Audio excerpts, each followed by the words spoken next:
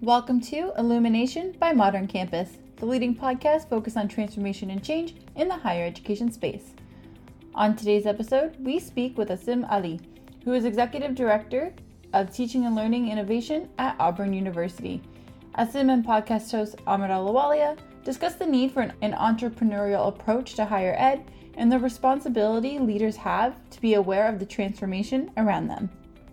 Awesome. We're at the UPSIA conference. Welcome to the Illumination podcast. It's great to hang out with you, man. It's great to be here. Thanks for the opportunity, man. Absolutely. Well, I appreciate you taking the time out. And, this is, we tend to bump into each other every 12 months or so at this exact conference. Right. What is it that makes this conference really jump out at you? Why do you enjoy coming back to it? This is my people.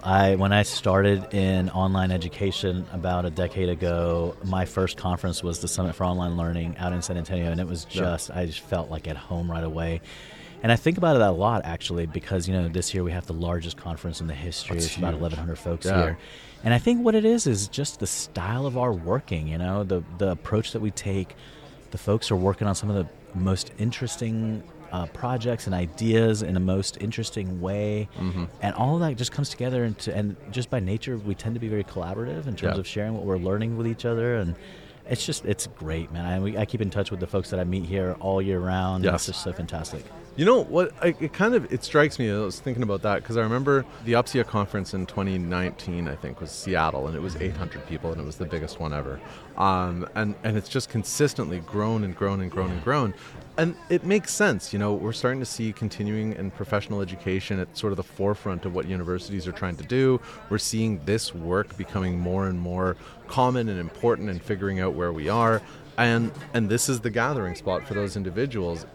What's exciting and I guess concerning at the same time is that I feel like we need to find ways to start getting out of our silo when we're talking about these topics, because I still feel like at many institutions, the concept of micro-credentialing seems like something that has to be built from scratch. The concept of innovative program modeling or flexible scheduling or sort of student centricity as a concept is something that feels like it needs to be built from scratch. And the reality is that by the way, if you're listening to this podcast and you feel like those questions are true to you, that these are brand new things, I guarantee you on your campus, someone is doing that work right now, and it's in the continuing ed unit. Yep, exactly. Yeah, and I think, it's probably in the continuing ed unit because the units originally started, and with us, we're not continuing ed, we're Auburn Online largely, but this whole idea started because we recognized the need for an entrepreneurial approach to how we're reaching learners who perhaps weren't a part of the regular, marketing efforts and programming and things like that. And, as our access mission from being a land-grant institution, that was such an important concept for us, and it continues to be. And I think those ideas find a home in continuing ed and online units because we're built for reaching those who typically aren't being reached, and when we think about these innovative ideas, the emerging technologies and emerging concepts and ideas, not just necessarily technology, but even how do we approach certain decision making, those tend to find a home in units like ours because those are the kinds of, that's how we're tooled, that's how we've been designed. And it's a really interesting opportunity also because if we think outwardly, right, it helps us reach more learners, it helps us reach more people. Yep. But then if we look internally to our institutions, it lets us be that conduit for our faculty. Like, hey, who's going to help me make sense out of what's happening on this?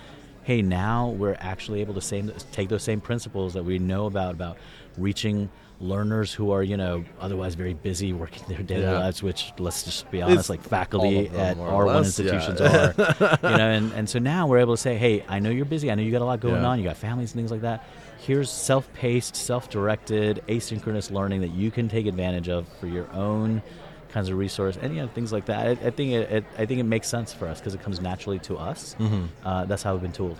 Absolutely. And so it's actually prepare for the seamless transition because I think one of the things whenever we're talking about these topics, we talk about higher education as a millennia-old industry, and when we think about it in context, a lot of these ideas that we're talking about here kind of have been coming into the mainstream for maybe 20 years or so, and I guess you would consider that maybe a new arrival in the context of so much history. So Sure. I'm curious, as you think about the concept of trends, like, why do you think it's important for leaders, especially in this space, to be aware of sort of the trends and the transformations that are shaping the industry around us? Yeah, I think it's really important for us to have a pulse on what those trends are, simply because we have a responsibility to our communities and those that we're serving, to make sure that we're serving them in the things that are going to be relevant for them, and it's our that's our responsibility. That's who we are. That's what we need to be doing.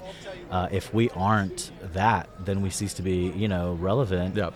Quite frankly, and that's not a good idea. That's not a good not approach. Great. It's not great for a competitive approach. But yeah, I think plus it keeps you connected with the community. It shows that you are aware of. And, there's regional differences when it comes to these kinds of things. There's certainly some macro trends, but there's certainly, regional ups and downs and shifts and things like that are happening. And so it's a conduit to building those relationships that are so vital for just the survival of institutions, or just making sure that institutions are serving the communities that they're in.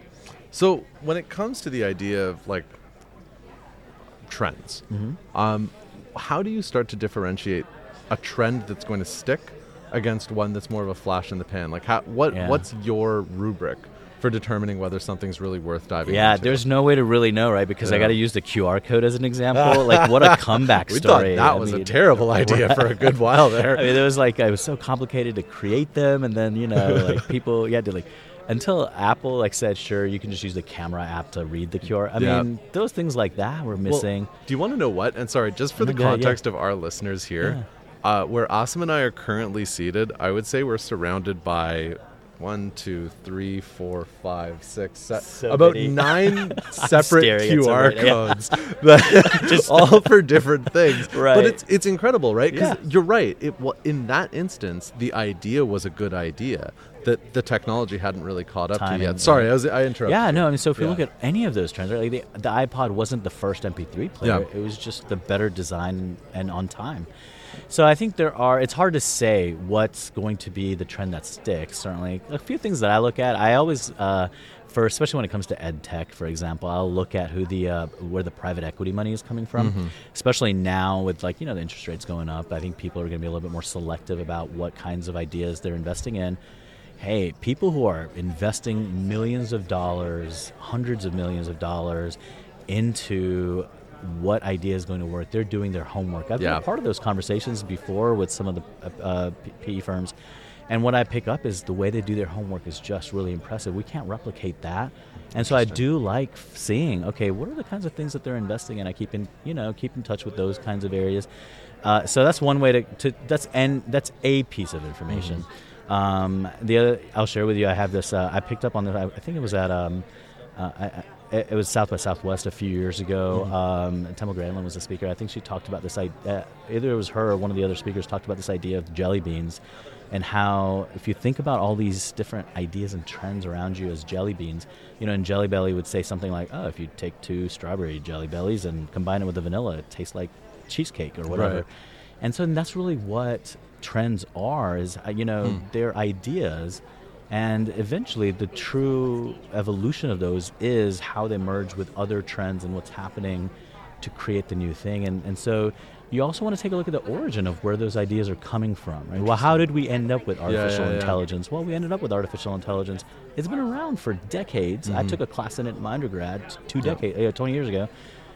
But, if we look at the trends in terms of machine learning and the capabilities of just chips that are in our devices and just natural language processing, all these other things that have led to this point. Yeah. And so, does that have staying power as well, or is it just like a whim that just came about? Yeah. So I think those kinds of things help. Of course, there's no way to know for sure, so keeping up with those trends and reading about them and seeing who's adopting them, who's experimenting with them, has a lot to be a part of it. You know what it blows me away is one of the topics that's come up over and over again on our publication over the past sort of year or so is around, is online learning a trend or is it a flash in the pan? Is the transition from being faculty-centric, student-centric? Are these all things that came about because of the pandemic, or are these things that were long-standing ideas? And it's fascinating thinking about this conference again, actually, in the context of there's 1,100 people here. Right. We went from a stage of all this work kind of happening in the periphery, happening in the shadows, to being work that's happening at the center of the institution. Right. And it happened kind of because of this moment. Mm-hmm. These were all good ideas over a long period of time, but they didn't have the circumstance hit at the right point. And that's kind of what you're framing out here. When you think about the difference between trends and flashes in the pan, it's, do you have that moment? Yeah, that's a really good point too. And the other thing to notice is we're at institutions that are in the knowledge business, right? Yeah. We are knowledge centers, and so we value knowledge. We value expertise because that's what we're trying to sell is a crude way to say it, sure, but I mean that's essentially what we're trying to build in our learners, right? Yeah. And so as those trends became more noticeable, then the next question becomes, well, okay, on my campus, who's got the expertise? Who's got the knowledge on this? And guess what? You've got somebody on your campus. We right? might need to find a sign or something. So when you think about the trends that you think have staying power right now, what are you keeping an eye on? What should we be watching? Well, I've definitely been tracking AI. Artificial intelligence, I think, is the real deal, quite frankly. Anybody who uses it, even in a very simplistic way, will immediately recognize some advantage here. I use it in the class that I teach with my business students. And I see a lot of just their insights in terms of how they perceive it being a part of their professional careers. There's lots of conversations happening on our campuses around it. It checks out the other things, right? It's the result of a lot of longstanding growth and development and trends, and it's the result of a lot of investment from a lot of different people. It's the and so it checks those kinds of boxes. Yeah. But when you use it, it kind of just makes sense, Yeah, in terms feels of how, natural. Yeah. So. And what it is right now is going to be drastically different than what it looks like. There's so many improvements and advances happening. So I do think that we do need to just take particular time and effort. At Auburn, what we've done is developed a course called Teaching with AI at Auburn. Okay. And it's a curated content about good idea. 8 or so modules, and we've actually we're talking with licensing it to other institutions as well. Yeah. But essentially, the idea was, okay, well, first of all, it lets us serve our faculty and professionals on our campus who are directly affected by this trend. So let's curate the kinds of content that we have and the resources that'll help them answer these questions that we've got around not just integrity, but how can I partner with my students to use this or to not use it in some cases? How do I redesign my courses to be ready for this type of approach that recognizes that the world is going to have this this technology as part of it. So that's worked out really well. The second aspect of it is, it's being built by the same Auburn Online team that we've tooled together. It's incredibly talented. I've got incredible people in the unit that work with us, and so now we're actually able to serve a course to our own folks, and they're seeing the best of that work in context, right? They're saying, oh, this is an interestingly well-designed course, right? And so how do I do this with my classes? And that's another added benefit. Really create some experiences. Yeah. So let's look at the other side then. What's a flash in the pan? What do we need to watch out for? Again, I mean, we got to be a little cautious because it could be a flash in the pan as we know it today. And maybe it's just waiting on some advancement. It could need its moment. So, but I'll share with you a little nuance here. Now, sometimes we lose nuance when we talk about these things, so I'll beg for your interest in terms of maintaining the nuance here. So, I also co-lead the immersive learning experiences project at Auburn. So we've got augmented reality and virtual reality projects, and what's worked really well are projects where we're taking important concepts in classes or learning experiences and replicating those and redesigning and building those concepts in an immersive environment. That's had a really good staying power, right? So like in terms of stereochemistry, there's concepts of how molecules are connect and things like that, and transformations of those, and in culinary sciences, for example, serve safe training we've built out as a completely virtual immersive environment. I think that's got potential. But now the flash in the pan part, right, is if we look are we? Do I think that there's going to be like this idea that we live in a meta world? Right. I think that's the flash. Now, here's the interesting thing to me, right? Is if we think about who the investors are there, who's the biggest player? The biggest player is Meta or Facebook, right? And what the business of Facebook has been is how to get us addicted to the novel, right? Yes. Essentially, their entire model for how they have users in all of the platforms, Instagram or whatever it may be, is here's the novel served to you on an endless cycle, which we know has questions in terms of psychological, just ethics, I guess, around that. And, and those questions have come up in terms of recent whistleblower stuff and things like that. So I think AI, as we currently think about it, being like this meta world, is not staying power. I think it is flash in the pan type of a thing.